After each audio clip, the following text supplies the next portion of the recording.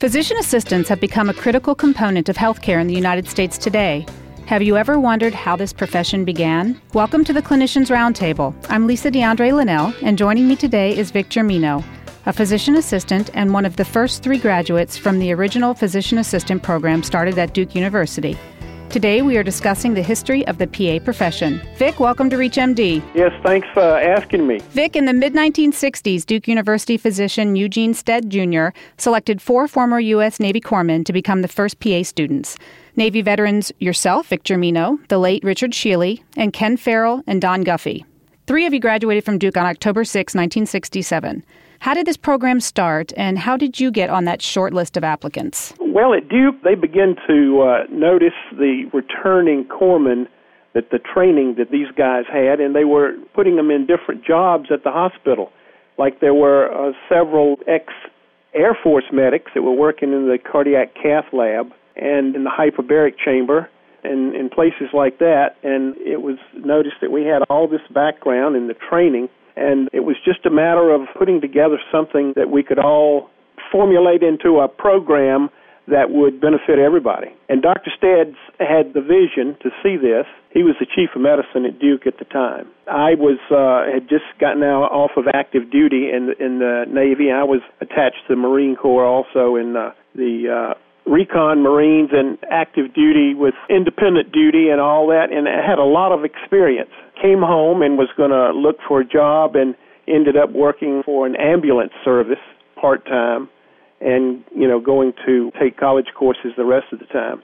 But I was working also at Duke, and they told me about this program that they were beginning to look into and formulate, and would I be interested? And they sent me down to see Dr. Stead, and I was one of the persons selected. It was real special. Tell us about your interview process. I'm not sure that there was interview process at the beginning. It was, we were available, and the physician I happened to be working with in research at Duke at the time was the chief of surgery. And he asked me if I was interested in the program, and I said, yes, I was. And he said, well, I'll put in a good word for you with Dr. Stead. And so I'm sure that there wasn't really an interview process. I was at the right place at the right time. And what was the original structure of your program? Well, the structure, I think, was wide open. I mean, no one knew how it was going to be structured. And we had our instructors were all residents and staff physicians. And, we had classes with them all during the day, and we would also accompany them on the special projects and things like that. We went to several outlying hospitals. Duke covered several of the outlying hospitals in the area. And we worked in different areas, hyperbaric chamber. And it was that particular summer that they said, well, we're going to have a program. They wanted to put us to work because we weren't having to pay for this program and we weren't getting paid for the program. So they made a deal where we were patient care technicians and working pretty much as a corpsman would work in a military hospital. We were doing that in the civilian hospital, primarily in cardiology. We learned to read the EKGs and worked with the nurses on the cardiology units. So you didn't pay tuition, but did they pay you for the work that you did while you were there? Well, right. We just got an hourly wage, and then after the first year, we got a stipend from the government, which was like $180 a month. And boy, that was just real special. You can't imagine.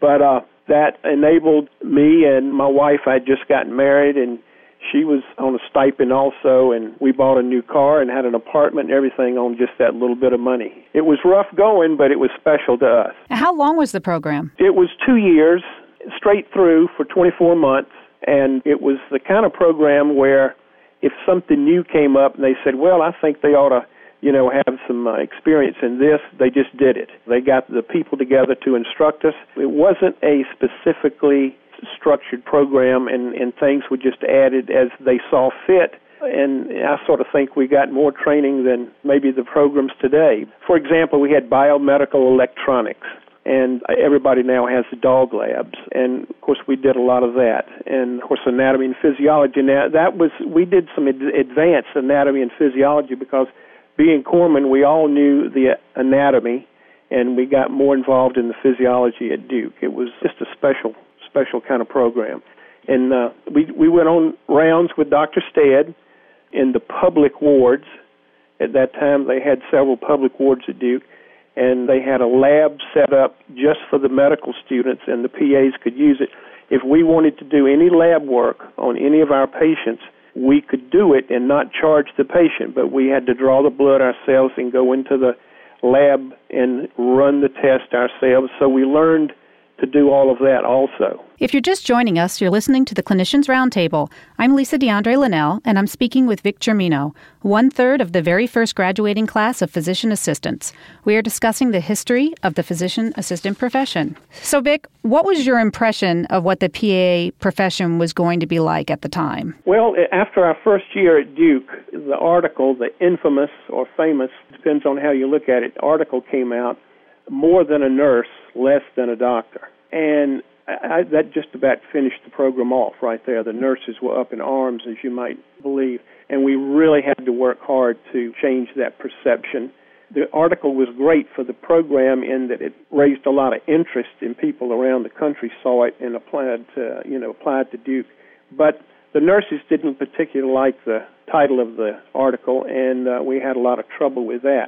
There were four of us, as you mentioned, and Don Guffey happened to have been in the Army. He was the only PA in the class that was in the Army. The rest of us had the Navy affiliation.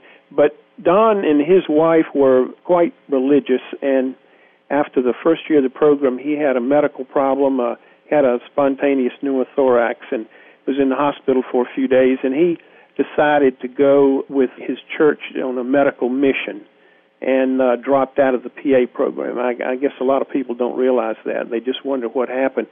But that's what he did, and, he was a great guy. We missed him a lot. But the three of us that were left became inseparable. We studied together. We found little nooks and crannies around the hospital where we could sit down and prop our feet up and study, because we felt like we were in competition with both the nurses and the medical students. Tell us about Dick Shealy. Dick was a special friend from Chicago and had the brashness of a northerner, so to speak. Ken Farrell and I both were from down south. And his wife and my wife hit it off real good, and our first children were born just a couple months apart, so we did a lot of things together, going to the coast on vacations and stuff. But Dick was real special, but he was a real go-getter. He was involved in everything, along with the organization of the PA programs after graduation and things like that. I think he was on the board.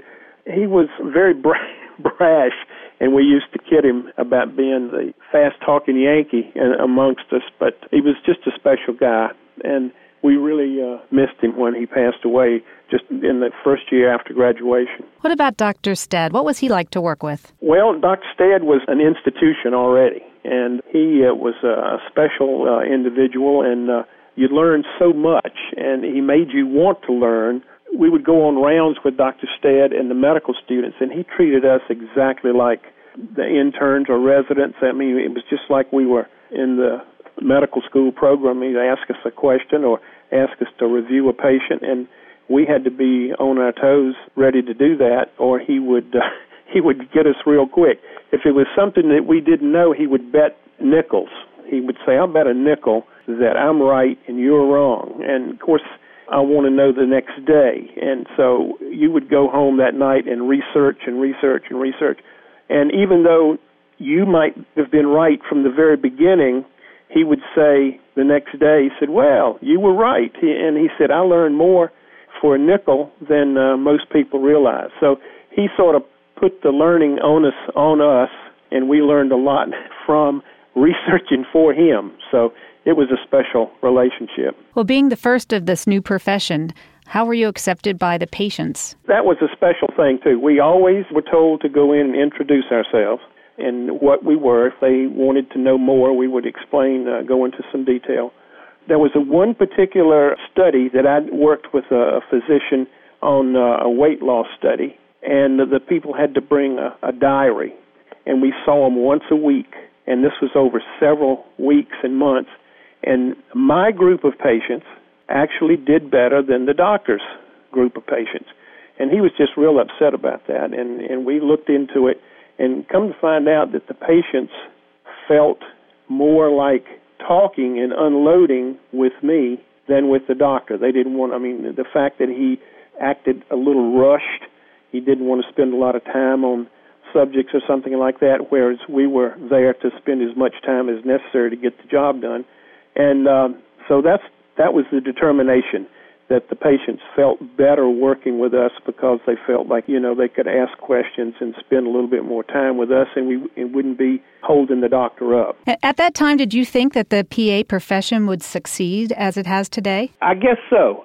Once I saw how it was going, I attended something this past weekend. It was a dedication at the state PA facility here in North Carolina, and they were talking about there's now 70,000 PAs in the country, and programs are being started all over the world in different countries. And I was amazed to hear that part of it, but I'm not surprised. The early premise of the program was to put PAs in underserved areas, to work with doctors that are in areas, in counties in North Carolina that were very poor as far as medical service. And I did that. When I graduated, I went out into the boonies, so to speak, and worked with the docs and in family medicine, and I got to do anything and everything that was there to do, the same that the doctor was doing. I think nowadays the graduates are looking more for money, and it just upsets me sometimes that they're more interested in going to work with a cardiothoracic surgeon or something like that to make the big bucks than to actually go out and and pay your dues, so to speak, and work for the underserved people. You eventually get up. I've seen PAs that in practice, as I was working in family medicine, and they would bring their kids in to see me, and they didn't know how to take care of the kid's cold or cough because they worked in urology or they worked in another area and just didn't know the full spectrum. And I think family medicine is the way that I feel that every PA should go into family medicine first and then branch out and decide, well, if I want to do something else, do it. But learn the basics first and pay your dues for the profession.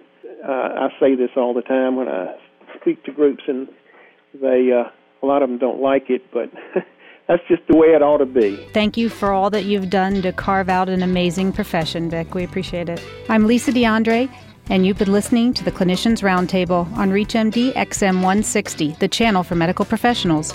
Please visit our website at reachmd.com, which features our entire library through on-demand podcasts. And thank you for listening. You're listening to ReachMD XM 160, the channel for medical professionals.